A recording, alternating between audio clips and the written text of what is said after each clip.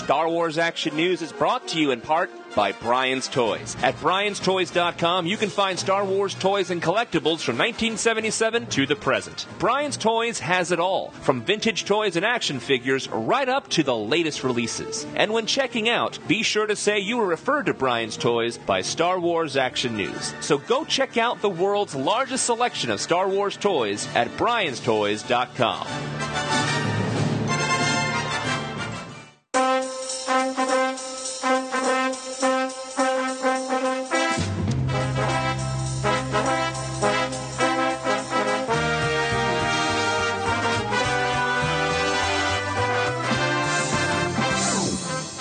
Listening to Star Wars Action News, your source for Star Wars collecting news, reviews, and updates, helping Star Wars collectors collect better.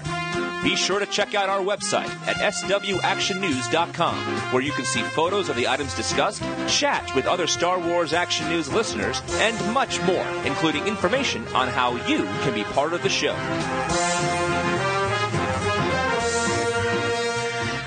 Welcome to Star Wars Action News, coming live from C2E2 in Chicago. I am Marjorie. And I'm Arnie, and live as in live on tape, but not live as in streaming live, because, well, there are 3 con exclusives here that are very hard to get. The first is Wi-Fi access. It's first come, first serve. It is a chase, apparently, and a highly sought-after con commodity. The second one is ice cubes. Ice cubes, they disappear fast. However, if you can find them, they do make your drink very cold. We happen to be sitting down right now in the upper concourse looking out over a huge empty area where part of this McCormick Center that the con is not extended into. And yes, enjoying a cold Pepsi. Cold because I happened to find some ice machines covered in saran wrap that we weren't supposed to use. But no, the ice is gone, the Wi-Fi is gone, and the third exclusive, I don't know what it is, but apparently it's in the bathroom because that's the longest line at the con. So I guess if you stand in line long enough for the bathroom, there's an exclusive. So let's talk C2E2. I think we've hinted at it. Coming to C2E2, we didn't know a lot about it. We'd heard about it last year. They had a lot of Star Wars guests. It's being done by Reed Pop, who did Celebration 5. This year we came because Del Rey was here with Paul S. Kemp, author of Crosscurrent, and coming out tomorrow, the new Fate of the Jedi novel, Deceived, and John Jackson Miller, author of the Dark Horse comic Knight Errant, as well as the recent book. So we came up on Friday for that panel and Saturday's worth of signings, but I didn't realize this is just the second year for C2E2. Yeah, I honestly thought I just didn't hear about it until last year, but it turns out this is the second year. We didn't miss it all these years, and it's right in our backyard. So I gotta say, for a second-year con, their PR department and booking department really first-rate for comic books. It is very much a comic book con. While there are some mass media guests like Eliza Dushku, mostly this is a comic book con. A lot of panels from Marvel, DC, Dark Horse, a lot of just comic book stuff. And I know a lot of comic collectors are like, you know, you keep our chocolate out of your peanut butter. Comic cons should have comics and be about comics and not about the latest Tron movie. And I think that's the case currently with C2E2, though there are some of these Star Wars and other types of multimedia. But the fact that in the second year, they've got Marvel here, DC here, Dark Horse, Del Rey, all of these companies coming here. You know, you hear about San Diego Comic-Con that started in a guy's basement and just kept growing and growing and growing. C2E2 has taken off running. Actually, Arnie, Comic-Con started in a hotel ballroom, kind of like you'd go to like a wedding reception or something like that. I believe Gen Con actually started in some guy's basement. Okay, well, I know I heard of one con that started in a basement. But here, they're really starting off really high, and I'm hoping that in future years there's going to be a lot more multimedia, a lot more Star Wars here. Here's the thing, this convention has potential, and I know a lot of people are like, oh man, you know, going to Chicago, I usually go for Wizard World. What's the difference between the two conventions? Well, first off, let me tell you, this one is more comic books, a lot less toys, and a lot less media. The difference is that the Artist Alley is a little small. It's a little smaller convention, I guess, in general. Artist Alley, same artists you're going to see, but the artists you're getting in the panels are comic books, and they're not there's a lot more of them. It's actually kind of like almost like a mini Comic-Con, but focus on the comics. That's the big thing. You're not going to find, your third Darren from Bewitched signing autographs or something like that. There's no looky-loo guests, as I call them. No Greatest American Hero? No, that's what I call the guests at Wizard World. I call them looky-loo guests because everyone wants to go by and see what William Cat looks like now. Or the guy from the Brady Bunch. Everyone wants to go see Christopher McKnight. They want to go see what he looks like now because they had a crush on him when they were a little girl. But you don't go actually pay for his autograph. I will say, though, I think this could be the next big con because of the feeling and the comic book companies here. They made a lot of announcements. Del Rey made a lot of announcements, which we're going to talk about a little later in this show. And with this type of exposure that is getting this type of coverage, right now San Diego Comic-Con is the mecca, but New York Comic-Con in October really took off. And ReedPop runs that. And I really feel like this is going to be the next big one where next year it's going to be even bigger and the year after bigger still.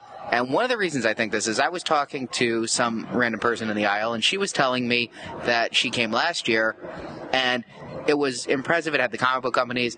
This year, they expanded the space a little bit more. They're in a different building, but the people are just 10 times more this year than last year. And this type of attendance number is going to help this con grow.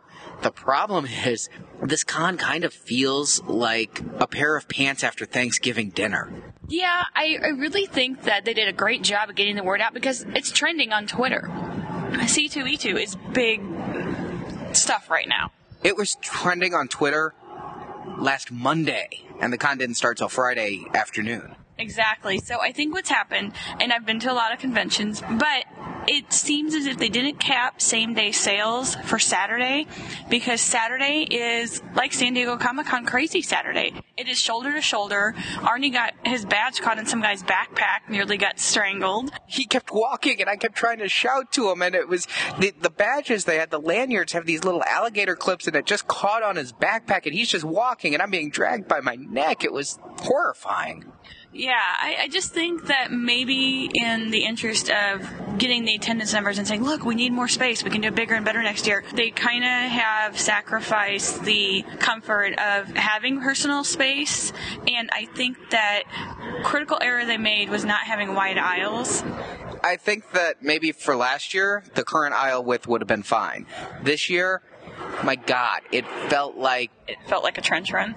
No. Luke had more elbow room in the trench than I had in the aisles. It felt like giving birth. Neither one of us knows what that feels like. This would be my imagining of what it's like to be the baby trying to come out of that small hole. It's pretty crowded. You can't walk 5 inches without bumping into someone. It's a little bit claustrophobic, and you got a little bit claustrophobic from being down there. Artist Alley was insane, and it was kind of maddening because some of the aisles were really wide and really great, but then it seems they put some big-name artists like Katie Cook in a really tiny aisle, and people love her little cute drawings, and she had a little bit of a line, and you couldn't even get through that aisle. No, I mean, I do Comic-Con every year. This will be our 6th year this summer. Never had a problem. Here, the crowds and everything just started to get to me a little bit. I don't know if it was claustrophobia or the heat. It's just so hot down there with all those people. It's 30-some degrees outside. It's got to be high 80s, maybe 90s with 100% humidity of all body sweat on the con floor. Also, I want to point out that apparently ReedPop runs one kind of convention because this actually mirrors Celebration 5. There are speed dating panels where you could go, and we're desperately seeking women before, like they were at Celebration 5, to join the panels. There were actually girls standing out with signs trying to get other girls to go into the speed dating because they didn't have enough women in there. And they also had a little tattoo area. So it's kind of like a mini celebration, but with comic books. So I don't know if this is their cookie cutter convention, and they just change it to the genre that applies. I've never been to New York Comic Con. It's one of the things that maybe Arnie will take me to this year. But I don't know. 2012 is going to probably shape up to be a big year again, so maybe we'll hold off on New York Comic Con. Yeah, I think I'm going to start saving my travel money for 2012. I think that's a good idea. Now, as far as Star Wars collecting at this con, I came really hoping to see a number of the new vintage figures, maybe get a couple of figures I've been wanting a couple spares of, like the Gamorrean Guard and things. Star Wars collectibles here are really few and far between. There's not a whole lot here. Very little in the way of Sideshow and Gentle Giant, which is a change, and also not much in the way of action figures. Maybe 2 or 3 booths that had some vintage collection, and then they were going 18 or 20 a figure, which is more than I'm willing to pay. Yeah, just not a whole bunch of Star Wars. It really is a comics-heavy convention. I know some people are saying, oh, I wish I was there this weekend. If you were coming just for Star Wars, you would be very disappointed. Now, one thing that was here was Duncan of Gus and Duncan, and I picked up their book of prototypes. Surprisingly, I must have had something going on at Celebration because I forgot to get my copy there, and I'd seen it at Comic-Con. I'd been drooling over the book, and so I finally got my copy here. Actually, we had no room in the car after Celebration. I was lucky I got home. You could have hitched. True, I guess I could have gone all hitchhiker, but... I can't say enough good things about this prototype book. If you like their first book, this book takes it to a whole new level. I'm looking forward to reading it cover to cover and seeing just all the details about ways to identify prototypes and all of this information. I know Jerry's talked about it on the show many, many times. I'm just so happy to have this. And they were having a great con special. You could have gotten both of their books for $100, and Duncan was there to autograph. Yeah, that's always a great deal. And they're always very nice. Him and his wife Ann are wonderful people. Also here at the con, Sandtroopers.com had a nice big booth. Got to see Chris Spice with Sandtroopers.com playing the little battle game with the kids, and if the kids could beat him, they'd win an action figure. Actually, he was really good with kids, and he was giving them prizes even if they didn't win. He was having a lot of fun. He's really good at explaining it, and he seemed to be having a really good time with the little kids. Anthony Forrest, who played Fixer in A New Hope and all the deleted scenes that we're probably going to be seeing on this Blu-ray, was there. He was also a Sand Trooper. He was selling autographs, and if you got an autograph from him, you got a free Celebration exclusive Cammy Fixer comic 2-pack. So that was very cool at Sand Trooper's booth. So what Star Wars was here was very cool, and people really seemed to be enjoying it. There were a lot of Star Wars costumers here. We saw stormtroopers aplenty. The Windy City Jedi Knights, the Windy City Jedi Knights were here. They put on a stage show that there was a lot of shouting in their lightsaber demonstration. A lot of, I didn't know if it was Let's Get Ready to Rumble or Hello Cleveland or what was going on with all the shouting, but there were some lightsaber demos going on, all in good fun. We love the Windy City Jedi. But I think my favorite costumers, and we're going to put this on our YouTube channel, were the 501st playing Rock Band. There was a Rock Band stage where people could get up. And what's funny is, normal people will get up on stage and play Rock Band and nobody pays any attention, right? I mean, it's like bad karaoke night at the Comic-Con. But the costumers would get up there. There were a bunch of DC characters with Power Girl and things, and they have a huge audience. And when we first arrived at the con, the 501st were up there singing The Power of Love. That's by Huey Lewis and the News. Not any other better band, but The Power of Love by Huey Lewis. Is there another Power of Love? There might be. I'd like to think that there is a better song, but maybe not.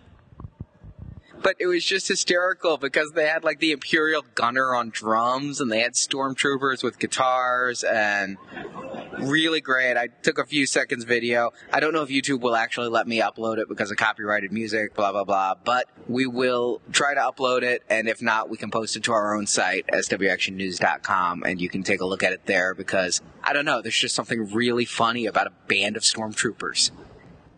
Yeah, it is funny. Lots of cosplay here, all types of cosplay, a lot of immodest women. Yeah, there were some things I saw that I want to unsee.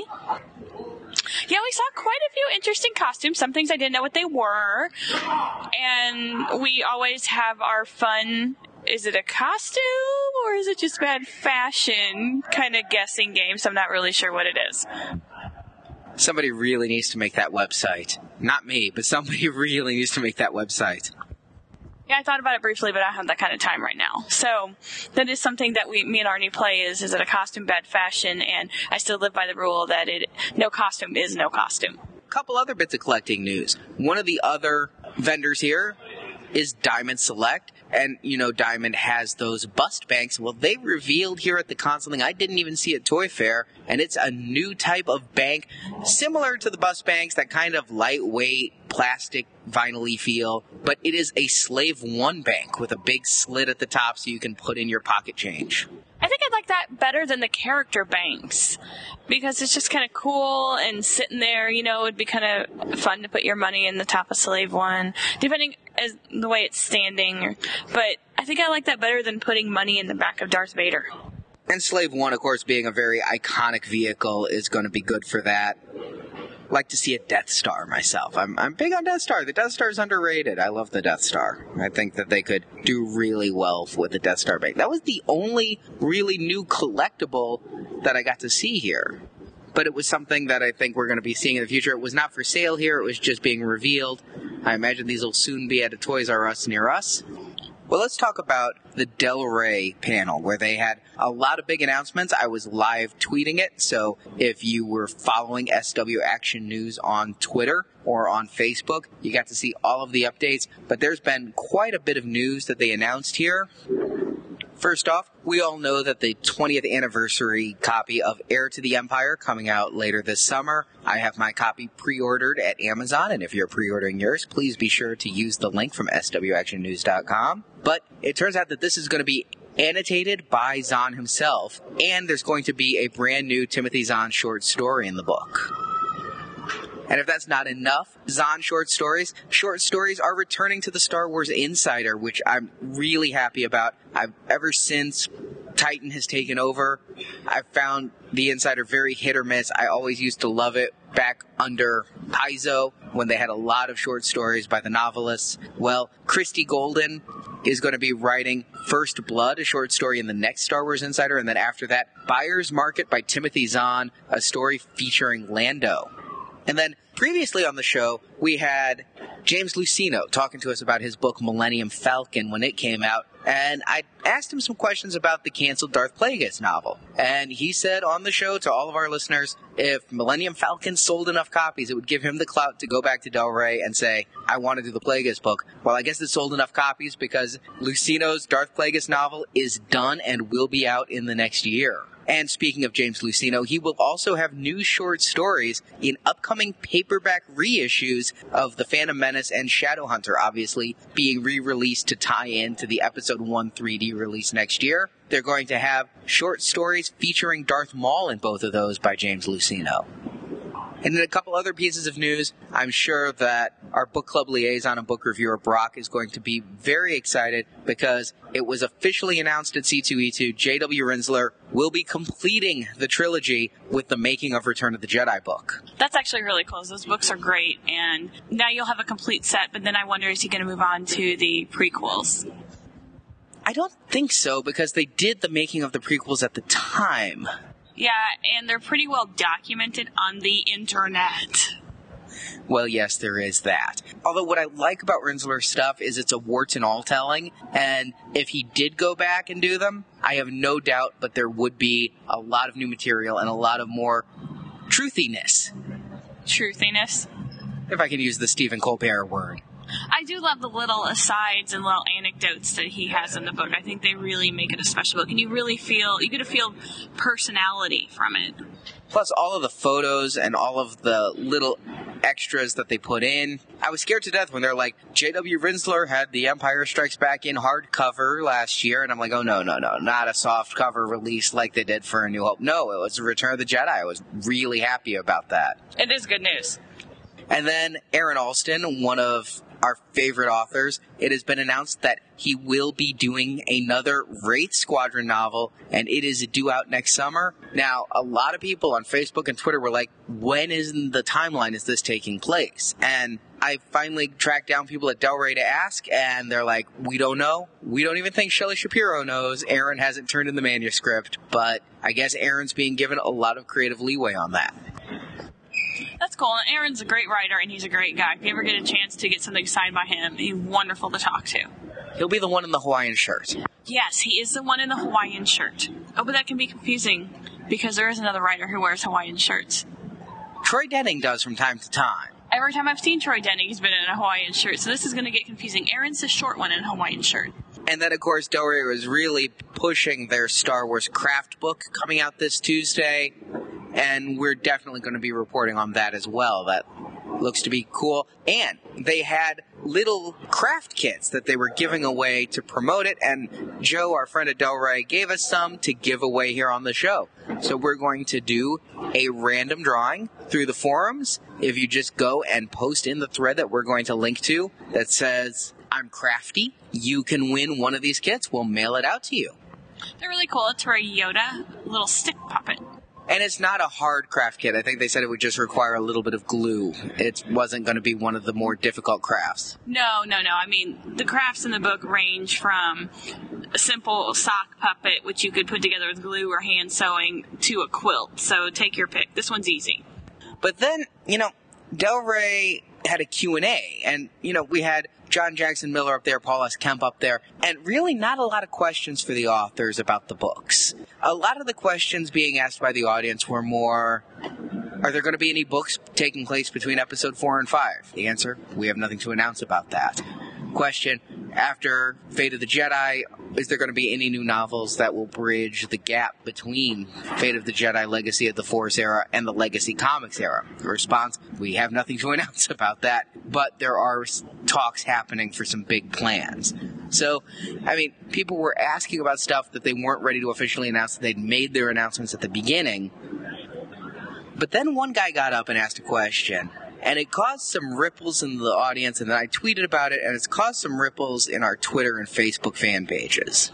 And the question was about continuity, and the fact that according to the person asking the question, obviously, with the Clone Wars TV series doing what it's doing, recently killing the Evan Peel character, which was also in the Coruscant Knights novels, so he has now died and been resurrected and died again, if you take both deaths as canon, and how, according to this guy, the books really didn't matter. And that it seemed that John Jackson Miller got a little perturbed by that. And he's like, it is all one universe. If you can't see that, and then kind of backed off a little bit and said, well, it's like a puddle and you put a drip in and it has the ripple effects and everything. And they talked about how Leland Chee has the hardest job ever of trying to retcon everything and try to make it all fit. And then it got ugly online because you had some people going, the books are dumb, the books are stupid, all of that is just like fan fiction and should be ignored. And then you had other people saying, Clone Wars is just for kids, the books are better, the Clone Wars should be ignored. And I'm like, wow. And I think it got really ugly, and this has been said before by certain key people in the community, where if you don't like Clone Wars, then you're not a true Star Wars fan, and I think that is the crappiest comment you can make. There are no lines drawn in fandom. You can be a fan to just discovering Star Wars this morning on Spike TV when you watched it, to having watched it when you were 4 years old with your mom because she took you. It really doesn't matter, and this kind of crap needs to stop because it's ugly, it's stupid, and there's no point in it, and all you do is anger people and take away all the fun out of someone who just discovered Star Wars and people who have loved it for years, because your opinion, and it's not even actually an opinion, and I deign to even call it that, is wrong. Everyone can be a true fan. Yeah, there are people on our Facebook page and Twitter saying, if you don't like Clone Wars, you're not a true fan. And others saying, if you don't like the books, you're not a true fan. You have to like it all. No, you don't have to like it all. You don't have to make it all fit. And I do think that there are some people in the community, some websites that are very derisive towards the EU, and it's allowing this kind of EU hate to spread, and I don't understand why. Don't be hating. Well, here's the thing. I don't have anything against the EU. I've read a few of the books. Some of them are good. Some of them are like, not so much. I don't get my panties in a wad over canon because it doesn't do me any good. All it does is frustrate me. Hey, can I let you know a little secret? Okay. It's all fake. None of it's real. It's all fake. All that matters is if you enjoy the frickin' story. You're right. That's all that matters, if you enjoy the story.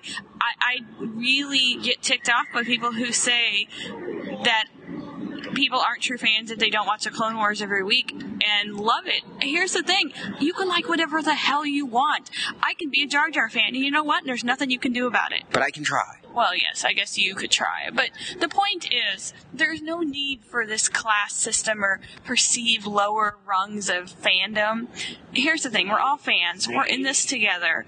All you do is breed hate, and this is not what it's about. You take all the fun out of it because you're being a jerk. And if you don't like it, push stop. We don't want haters to be bringing us down. We're about peace, love, and Star Wars. And I'm the same way where, like, I had somebody call me out recently, around the time of Celebration, this anonymous person loving the anonymity of the internet, saying I wasn't a true collector because nothing I had was exceptionally rare. Now, I do have some things that only 30 of are in existence, like the Celebration 4 medallions that are in gold and other things, but because I don't go to Tunisia, maybe, like Gus Lopez, and find original props, and because I don't have a ton of original custom sketches, I have some, but they're saying I'm not a true collector. I'm sorry. I think anybody who has a single action figure is a true collector. We get emails all the time from kids who listen to the show, young kids, and they're like, I just started collecting. I have 3 figures, and I consider myself a collector, and I think that is the coolest thing ever. We had a voicemail on the show last week like that. Yeah, and it really irritates me that there are some people who use their own websites to spew their hate, saying that you are not a true collector if you collect anything modern, and you're only a collector if you collect vintage. What the hell? Seriously, WTF, what is wrong with you? Is your life so miserable that you have to spew hate towards other people because you don't feel their collections is good enough? I collect whatever the hell I want, and that's what I do, and so what? I don't care what you collect. I think it's great that you do collect something, because that's what we're here to do. But why do you have to criticize other people? It's all just in the name of fun, and this is the ugly side of things like this. And I hate to say, I'm sure this exists in Star Trek, and oh, it does. And Harry Potter, possibly. Like, I don't know if people in Harry Potter get all like that, but I'm sure they do. Oh, you don't read the books? How can you be a Harry Potter fan if all you do is watch the movies? I'm sure that there's that. There's Harry Potter books? Yeah, and I can't believe that out of something so cool as the Del Rey panel, where they're announcing all of these great books that are coming out from all of these fan-loved authors, that the response online has to be people just trolling, for lack of a better term. And I respect everybody's opinions. If you don't like the books, that's great. Marjorie doesn't like most of the books. If you do like the books, like I do, that's great too. We have something to talk about. We can talk about which of our books are our favorite. I read every Star Wars novel that comes out. One of my greatest joys of doing Star Wars Action News is getting a chance to talk with these authors and getting to really get inside their heads of what goes behind these books. They are not fan fiction. There is a lot of artistry going into these books. We have been graced with some great authors like Zahn and Alston and Lucchino and Daly, who just bring so much to the table. And if you don't like it, if you don't like to read and pick up books, that's fine. You enjoy what you like. But why do you have to look down on others because they don't like what you do, or vice versa? And this canon thing, you know what? I love Nathan P. Butler and Leland Chee, because they try so hard to make it all fit as if it were real. I love that because it's fantastically intricate and just so extreme that I just give nothing but props to them. But you know what? All I care about is, am I having a good time reading this story? And that's all that matters, is, are you having a good time? Is this bring joy to your life, having fun, involve someone you love or someone you really like or anything like that? But seriously, stop the hate people. It makes this ugly, and you're going to turn people away. It's stereotypical. Ooh, are you calling them Trekkies? As someone who once owned a Starfleet uniform, I would never do that. It's all about your level of... So, I'm sorry, I didn't mean to go off on a rant there. I'm not trying to Dennis Miller it, but wow, I just couldn't believe, with all this good news about reissues, if you don't like the books, nobody's putting a gun to your head and saying you have to read it. I like the books. I think they're good. And Clone Wars, much better this 3rd season than it had been. And yes, I understand people screaming from the rooftops, it's George Lucas' sandbox, he can do what he wants. We get that. And your point is? But we didn't complain about continuity. We were just saying that, hey, it's all Star Wars. It's all good. You can like what you want. You can love it all. That's your choice. And like they said in the authors panel, a lot of people have their own personal canon. There was a big question brought up at the panel, and I thought it was one of the more thought-provoking ones. What is Star Wars? You ask 20 fans, you'll get 20 different answers. John Jackson Miller said Star Wars was humor and a lot of the jokes, because he said if you start looking at all the banter and funny lines in A New Hope, it's a comedy. To other people, it's horror, like Death Troopers. To other people, it's Jedi versus Sith, and then to some, it's all Mando stuff. It's whatever it is, people make it. And that's what makes Star Wars so great, is it's so vast that you've got to be able to find something to latch onto. But that doesn't mean you look down on the others who just don't agree with you. That, again, it's ugly and unwarranted. And that's all we're going to say about that. This summer's biggest box office blockbusters are bound to be based on Marvel Comics. Thor, the First Avenger, Captain America, and X-Men First Class are sure to continue Marvel Comics' dominance at the box office. But before Iron Man, X-Men, and Spider-Man spring from the pages of Marvel Comics, in the beginning there was Howard the Duck. In anticipation of 2012's film Avengers, the hosts of Now Playing are watching and reviewing every movie based on Marvel Comics characters, starting where it all began, with George Lucas's Howard the Duck. You can download that podcast now at nowplayingpodcast.com. Then come back to Now Playing each week as they look at the other Marvel Misfit characters, Man-Thing, and Kick-Ass. You can find it all at nowplayingpodcast.com. So here we are back in the Venganza Media Studios. C2E2 has ended. We recorded that on Saturday afternoon. I gotta say, while we were recording, it seemed like everybody left. Yeah, it did. It got much more manageable. Actually, I told Arnie, if we sit down and kind of take our afternoon break, have some fruit, recharge, have a little caffeine, most people are going to be heading home to have dinner. And I was right. But it was only 3:30, so I guess they were having an early dinner. Well, you got to drive home. Not many people live in downtown Chicago, I would assume, that attended this convention. People going to the suburbs, take it over an hour to get to some of them. So yes, it thinned out due to dinner. And most people don't want to stay at a con till 7 o'clock at night. That's reserved for us crazy folk. We close down Comic-Con and Celebration every day. Yeah. And we closed down C2E2 Friday night with me looking through bootlegs and getting soundtracks. Yes. They actually had like a steam of troopers go from the back of the room to the front, and they would not pass you without you. They were herding you like sheep. Yeah, out of the con. Despite you being in the middle of a purchase, they would stand there until you were done and walk with you out. And not patiently, no. They would be like, you are done, you're leaving. We went to the Jonathan Jackson Miller signing. I wanted to get my Knight Errant novel signed.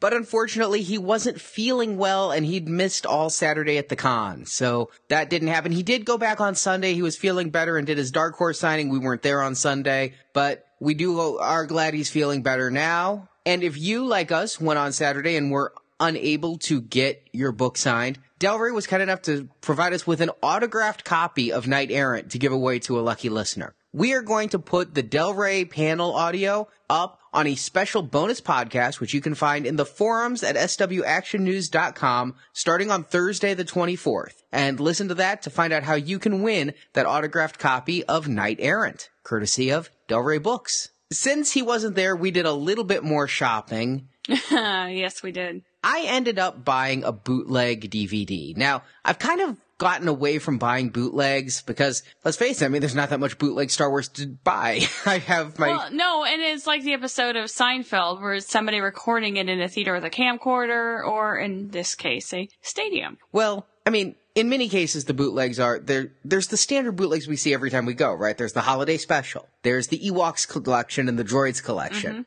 There's the Star Wars fan films collection that I don't quite get why you're trying to sell me something I can just go to YouTube and see. But I found a new bootleg, and I'd never even thought about it. And so I forked over my $10 for it. $10 isn't bad. It was marked $15, but you gotta haggle at a con. Yes, you haggle. Star Wars in concert. Yeah, it was really a great experience going to see it in person. And if you do get the chance, I highly recommend seeing it in person. I'll be honest. I thought about bootlegging it myself audio only just because I love the Star Wars music so much. And I love the live experience. When we saw it at Celebration 2 being performed, that is my favorite memory of Celebration 2. Yeah, I lucked into it, the tickets for that, because they had capped the line, ran the line down, and I was standing in the right place at the right time, and the lady said, "Do you want some Star Wars and concert tickets?" I'm like, "Why, yes, I do. Why, thank you." And they opened the line back up, and I was one of the first few people in line. Yeah, it was great. So the live music was tremendous, and the audio-visual presentation, Anthony Daniels' readings. He's awesome anyway, no matter what he's doing. So I loved Star Wars in concert. It took me back, like we were talking a few minutes ago on the show. It just takes you back to what it means to be a Star Wars fan and what it means to be in love with Star Wars. And so when I saw this, I'm like, I want that souvenir. I know it's going to be cruddy. I know it's a bootleg, but I want that souvenir for as much of the experience as I could take with me to remind me in 5 years what it's like, assuming it doesn't tour back around this way. Because if it does, I would go again. I think we would. Absolutely. I didn't go last time it came past because it was too soon, but I would go like a year later. Yeah, you don't need to go 2 weeks later. No. That's a little bit much. I wouldn't follow it like they're the dead. No. Well, that would be weird. But I would go back now. But I got the bootleg, and I have to say, while I don't necessarily advocate piracy, if they don't put it out legitimately, this wasn't bad. It was some guy holding it with a camera. I think his kid was sitting next to him. Yeah. Which you're going to get anyway at the concert. Hey, it's the live concert experience. There were kids talking around us. There's kids talking on the tape. If only the floor was sticky and that we were paying $5 for a soda. I can make that happen both ways. Ah, well. But it is the shaky cam, and I just kept thinking about the Seinfeld episode where Jerry's pirating and they're talking about the camera work because the guy's trying to zoom, but it's on autofocus, and so when it gets really dark, the camera's like going through every possible focus mode trying to figure it out, and then when Anthony Daniels walks out on stage, it's horribly overexposed, and what really bothers me is there's like a good portion of the film, most of the film, he's just filming the video screen, and you're getting the audio of the symphony, which of course, no matter what sound system you have, it's a home camcorder, so you're not getting that symphonic sound. No, you're not. You're just getting kind of tinny, but it still sounds somewhat decent, I guess, because the symphony sounds so much better. I think it was actually benefited by the fact that he was sitting very far away, because then it wasn't overmodulating. When the crowd would applaud, the microphone would overmodulate and everything would get really staticky. But the music itself was, I would say, audio cassette quality. And if you grew up in the 80s, that's not a bad quality. We lived with it for so long. Yeah. It took me a long time to determine the difference between CDs and tape. And you get to see what the visuals were. But what bothered me, what I was saying, is he didn't center on the frame. I don't know if he just set the camera down, but there's like a good portion where like the bottom quarter of my television is showing nothing. And then he's showing like the cut off screen above. And I'm like, pan up, pan up. The man is not winning any directing or cinematography awards anytime soon. But for a $10 bootleg, it's a memory. My memory of seeing Star Wars in concert. Does this replace going to the concert? No. Hell no. No, you have to go. You have to go see this. If you even moderately like the Star Wars music, go see Star Wars in concert. But for me, I wish they would put out the DVD that would have all of this and make it professionally done. And no, I take that back. I wish they'd put out the Blu-ray because you got to see Star Wars in high def. We were like needing bibs seeing how good A New Hope looked. It was an amazing visual and sound experience. But that said, a bootleg's better than nothing, right? So I picked it up, and I do not regret that purchase. There was also some vintage stuff at the con, but I just didn't pick anything up because I didn't do research ahead of time. I wasn't going in looking for any specific items. I knew what few vintage pieces I was missing loose. There were no loose yak faces to be found, so I didn't pick that up. The bootleg was my only purchase, other than Gus and Duncan's wonderful, wonderful prototype book. But I'm happy, and I enjoyed C2E2. I had a good time at the con. We did a lot of non-Star Wars stuff. You'll hear about it on Marvelicious Toys, including a little bit of a controversy in Artist Alley. Yeah, I'm a little bit frustrated. So you're going to listen to Marvelicious Toys to see if I'm feeling justified in my tiny bit of rage and slightness. Also in Artist Alley, artist Tom Hodges was doing sketches that he was selling for $5 a piece, and he was putting all of the money to the Red Cross Japanese Disaster Relief Fund. Very good cause. I wanted to donate to that charity, so I picked up a Boba Fett sketch that I am going to give away also this week. In addition to giving away the craft book kits, we're going to be giving away a Boba Fett sketch, and we're going to be doing that on our Facebook page. So we're going to post on the Facebook page and just reply to that post and be a fan of the page, and you can win this Tom Hodges Boba Fett sketch. Because, really, I just want to thank Tom Hodges for supporting the Japanese Red Cross Relief Fund.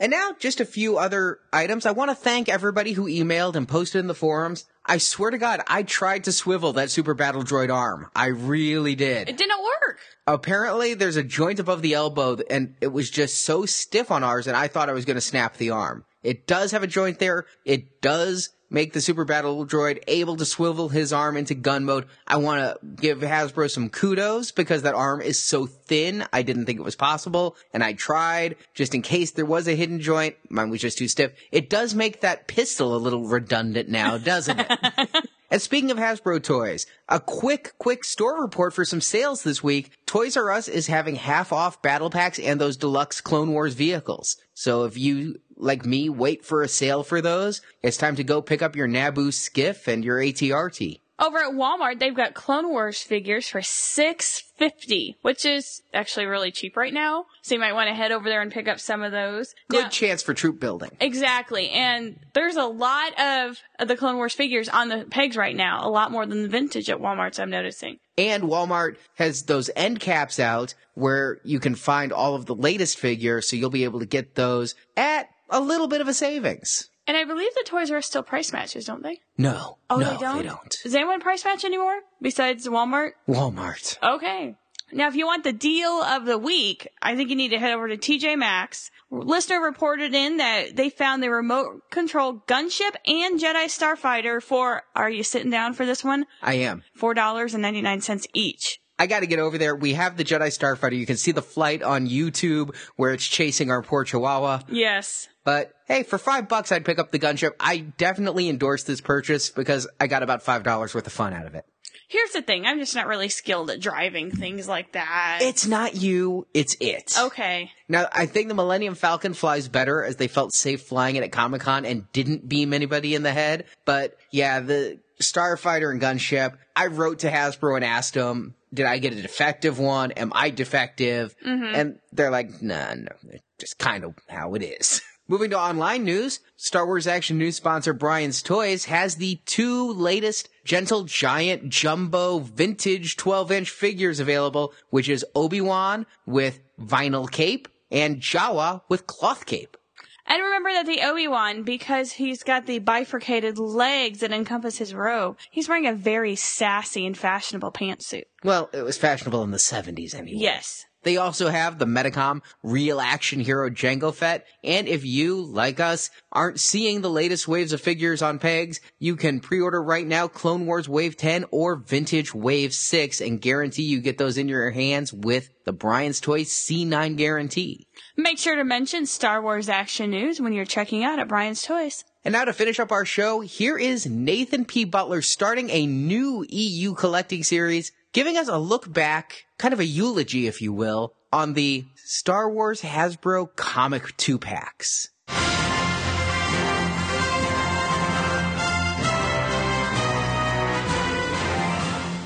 Hello, Star Wars Action News listeners. This is Nathan P. Butler of StarWarsFanWorks.com and Republic Forces Radio Network, bringing you Expanding the Universe, your EU special report. This begins a brand new featurette series, much like the 8-part feature on collecting approaches over the last year or so. This time, I'll be taking a look, bit by bit, year by year, at the Star Wars comic packs from Hasbro, a topic that seems a perfect fit for this segment, given its crossover between the expanded universe and figure collecting, and my own experience with Equals and Opposites getting one in 2009. The Hasbro comic packs began in 2007, in the 30th anniversary collection. The year saw a total of 19 comic packs, each including 1 comic book and 2 action figures. One of these was an online exclusive. 3 were exclusive to Walmart, and the other 15 were available normally. This time, we're going to tackle the 2007 exclusives and 5 of the regular packs, followed next time by the rest of the 2007 line, then 2008 in 2 parts, 2009 in 2 parts, and 2010 in 1 shot over the months to come. So let's take a look at 2007. Hasbro Toy Shop, Entertainment Earth, and Star Wars Shop have probably the most interesting exclusive this year, as it was an entirely expanded universe pack. This exclusive contained Crimson Empire number 6, the final issue of the first of 3 miniseries, the third of which is currently in production many years after the end of the second, which focused on former Imperial Guardsman Kir Kanos and his quest to, at least in the first storyline, defeat treacherous fellow guardsman Karnor Jax. These were some of the first characters to give us a story behind the masks of the Royal Guards and the Imperial Sovereign Protectors, Force-using Royal Guards. And we learned, as time went on, that it was Karnor Jax who ordered the sabotage of the clones used by Emperor Palpatine during his return in Dark Empire. And Karnor actually learned to use the dark side while under the tutelage of the Dark Lady Lumaya from the Marvel Comics series and Legacy of the Force novels. This comic series, or at least the first mini-series of 3, was also one of the few expanded universe stories to ever be turned into an audio drama. The figures with it turned out to be a pair of really cool Imperial Guardsmen whose helmets could be removed. One colored in the traditional colors for Kir Kanos, one with the darker colors that were the trademark of Karnor Jax. Walmart, meanwhile, had a trio of exclusives, but they weren't nearly as interesting. One featured Republic number 79, Into the Unknown Part 1, and as always included 2 figures, Commander Keller and a Galactic Marine. In the grand scheme of things, these figures are small potatoes in the EU, as the Marine is just a generic Galactic Marine from the EU standpoint. And Commander Keller is a cool-looking one-off clone trooper design who only appeared in that one story and had little or no real impact on the EU. He's just another clone trying to capture Jedi after Order 66. This was obviously one chosen for the look of the character, not for his impact. Another Walmart exclusive featured Marvel issue number 81, Jawas of Doom. No, I'm not kidding about the title. This was the first Marvel Comics issue to take place after Return of the Jedi. It features Boba Fett escaping the Sarlacc with amnesia, only to be blasted right back into it shortly after regaining his memory and attacking Han yet again. Again, no, I'm not kidding. The pack includes a Boba Fett figure and an RA-7 droid used by the Jawas who find the amnesiac Boba Fett, and think he's a droid. But frankly, the story, as you can probably tell, just like the figures, is pretty much forgettable. The final Walmart exclusive for 2007 was one that was of somewhat greater interest. The comic was a simple reprint of the 4th and final issue of the Revenge of the Sith comic adaptation, but the figures gained great attention at the time, at least in the EU community. They included Obi-Wan and Bail Organa with Baby Luke and Baby Leia. Granted, the figures had been seen before, but not in comic pack form, which at least gave this new release a nice sense of atmosphere for the purchaser. This isn't really anything EU though, as it was a comic pack based on a comic based on a film, which isn't expanded universe material. Many of the regular comic packs from 2007 included new versions of film characters who have had countless action figures already. The question was usually a matter of what comic would be with them, or whether the other figure in a given comic pack would be particularly interesting from an expanded universe standpoint. 4 of these mainstream comic packs were based on the Marvel Comics series that ran from 1977 through 1986. The first 6 issues of that comic series were an adaptation of A New Hope, which has been reprinted repeatedly over the years. For more information on Marvel reprints or oddball Marvel items, I'd point you to my podcast, The EU Review, over on solosound.net, where we've done some episodes of a side series called The Obscure Side, all about that sort of thing. For our purposes here, the key thing to note is that other than that Walmart exclusive of Jawas of Doom with Boba Fett and the RA-7 droid, all of the Marvel comic packs from 2007 were tied to issues that adapted A New Hope, rather than original Marvel fiction. Now, that might sound rather boring. I mean, come on, how many times can we see figures based on the films, especially the classic trilogy? Isn't this overkill? Or overkill of overkill? Well, yes, it is overdone, sure. But these were interesting in that they were based specifically on how the comic, written by Roy Thomas with pencils by Howard Chaykin and various colorists, portrayed the characters, not how the film did. The comic art was often somewhat different from how things turned out on film. While some would argue that this was unfaithful to A New Hope or something to be scoffed at, it made for some interesting variants on familiar characters. All 4 of this year's mainstream release Marvel comic packs covered a single issue from the first 4 in the Marvel series, or the first 2/3 of the A New Hope adaptation. The pack for issue number 1 featured a rebel trooper that was apparently meant to be Captain Ramus Antilles, along with Darth Vader. Vader, like most other helmeted characters in the Marvel adaptation, had red eye lenses. Vader's armor also has a somewhat more bluish tone than normal. The other 3 packs, for issues 2, 3, and 4, each featured someone in Stormtrooper armor, which, frankly, is overkill, I think. Issue 2 featured a regular Stormtrooper with, once again, red eye lenses and other helmet features in red as well. The 3rd issue featured Han Solo in the Stormtrooper disguise, while the 4th issue featured Luke in the same. And both of these figures bore the same red helmet accents found on issue 2's Stormtrooper. Hey, it may be overkill, but at least they were consistent and created an unusual subset of trooper figures. The characters in the packs with the Stormtrooper, Han Trooper, and Luke Trooper were, respectively, Grand Moff Tarkin in his green comic attire rather than film gray, Chewbacca with his unusual facial coloration from the comic, but thankfully not the horrid, overgrown hippie look of later issues, and R2-D2 with a simplified comic-style color and marking scheme.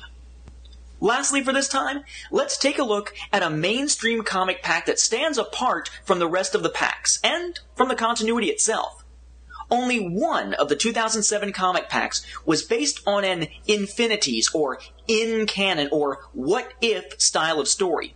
The pack was based on Infinity's The Empire Strikes Back number 4, the final issue in an alternate universe version of Empire that found Luke dead on Hoth from the cold, and Leia fulfilling the Skywalker destiny to be a Jedi. In the climax, Jedi Leia battles Darth Vader, her own father, on Dagobah, in a battle that includes a sequence of Vader without his Macquarie-inspired helmet, revealing the face of Anakin Skywalker, as played by Hayden Christensen. It was an unusual story, but it made for a rather intriguing and unusual pair of action figures. And constant peg warmers at my local Target. Sometimes, I guess even the cool ones can't defeat the barrier of high price tags on years-old products. Next time around, we'll return for the final 10 mainstream comic packs of 2007, and far, far more expanded universe material to be found in the remainder of the first year of comic packs. Now, back to Arnie and Marjorie.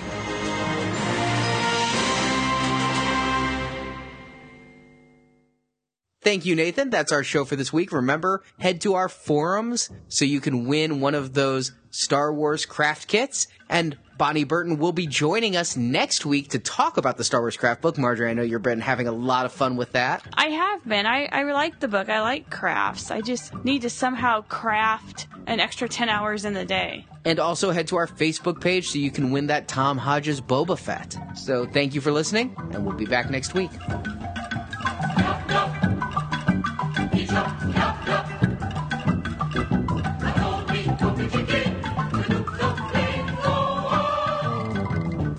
Thank you for listening to Star Wars Action News. You can find even more Star Wars coverage at our sister podcasts, Republic Forces Radio Network, where we review each episode of the Clone Wars cartoon series. You can find that show at republicforces.com. If you're into Star Wars novels, check out the Star Wars Action News Book Club, where we read and review all the Star Wars novels. That podcast is at swactionnews.com. We want your feedback and suggestions for Star Wars Action News. You can email us at show@swactionnews.com or post your thoughts in the Star Wars Action News forums at swactionnews.com, the most friendly forums on the web. You can be on Star Wars Action News by calling our voicemail at 415-508-JEDI or sending an MP3 or iPhone voice memo to show@swactionnews.com. All materials submitted become the property of Star Wars Action News and are subject to use on our show. You can help support Star Wars Action News by using the affiliate links on our homepage when shopping online. We would also appreciate it if you spread the word about Star Wars Action News by posting about us on Twitter, Facebook, MySpace, or just tell a friend about the show. If you enjoyed the show, please leave us a review on iTunes, and you can also cast a vote for us each month at Podcast Alley. Links to both can be found on our homepage at swactionnews.com. For more Star Wars collecting, please visit yakface.com, hanshideout.blogspot.com, and JediTempleArchives.com, and we thank those sites for their support of Star Wars Action News. Star Wars Action News is created, produced, and hosted by Marjorie and Arnie. The Star Wars Action News team is website designed by Jason, associate produced and announcements by Brock, reporters Jerry, Dan, Steve, and Justin, graphic design by Chris, and podcast enhancement by Barrett. Star Wars Action News is copyright 2011, all rights reserved. Star Wars Action News is not affiliated with Lucasfilm Limited. The show is created by fans showing their love of Star Wars. Star Wars and all the Star Wars universe contains is trademarked and copyright Lucasfilm Limited. All rights reserved. Until next time, may the pegs be stocked and the Force be with you. Star Wars Action News. Now this is podcasting.